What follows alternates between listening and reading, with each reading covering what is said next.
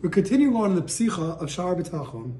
Rabbeinu Bachya told us how important it is for every single person to have B'tachon, to have reliance on Hashem, and that when we rely on Hashem, we put ourselves into Hashem's hands. We have tremendous benefits. He started off by saying the first benefit is that you are going to be like an Eved. You have absolute menuchas nefesh. You have absolute peace of mind. You have nothing to worry about. Every single Eved, every servant knows his master is going to take care of him. But again, he has to understand that's only when he relies on his one master. If you have two masters, you can rely on one, then the other one, and you don't know what's going to happen. So we need to make sure we have reliance solely and absolutely on Hashem. And as Rabbeinu Bachya said, if you rely on anything outside of Hashem, Hashem removes himself from the picture. And Hashem says, let's see how that's going to work out. If you rely on the other master, maybe the other master won't help, and then you're stuck. Continued on Rabbeinu Bachya, and he said there's a second benefit. You have absolutely no subservience. I don't need to do anything that will be against being an Eved Hashem. As a matter of fact, everything I do is going to be the path of being a proper Eved Hashem, the best servant of God I could be, because I really don't care about what anyone else thinks or says or does. I don't join in with them when they do something inappropriate or incorrect. And when they do something wrong, I will actually be comfortable opening my mouth and rebuking them and telling them they're wrong, because I know that Hashem is the one who runs the world.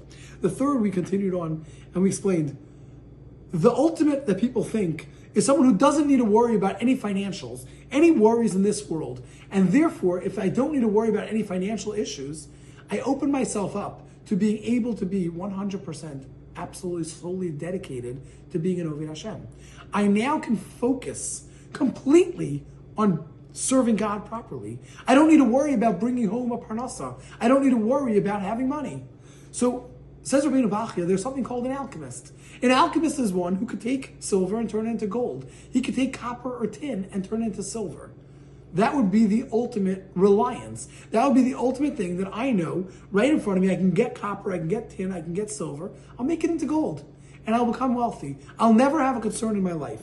Says Rabbeinu Bachya that if a person thinks that wants to know what B'tachon is even better than being an alchemist. B'tachon is even better than having the ability to turn any metals into silver or gold.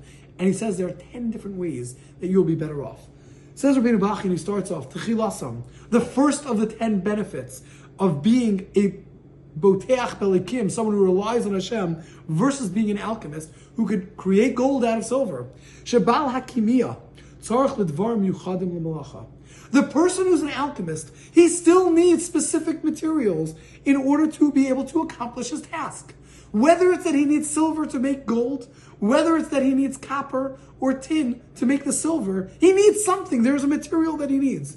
Lo yugmar lo davar zulasam. It is impossible for him to complete his task without them. Meaning if he doesn't have this material, the raw material, whatever it may be, he is impossible for him to create the gold or silver. Therefore, what's the problem? Says Rabbeinu Bachya, let's think about this.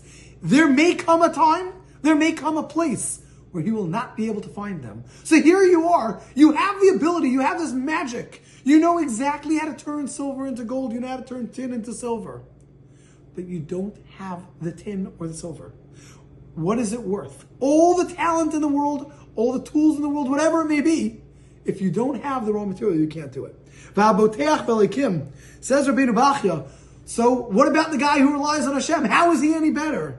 Tarfo muvtach lo mikol siba misibos ha'olam. He is guaranteed that he will have his bread, that he will have his parnasa in every single situation. What an unbelievable thing we're saying here.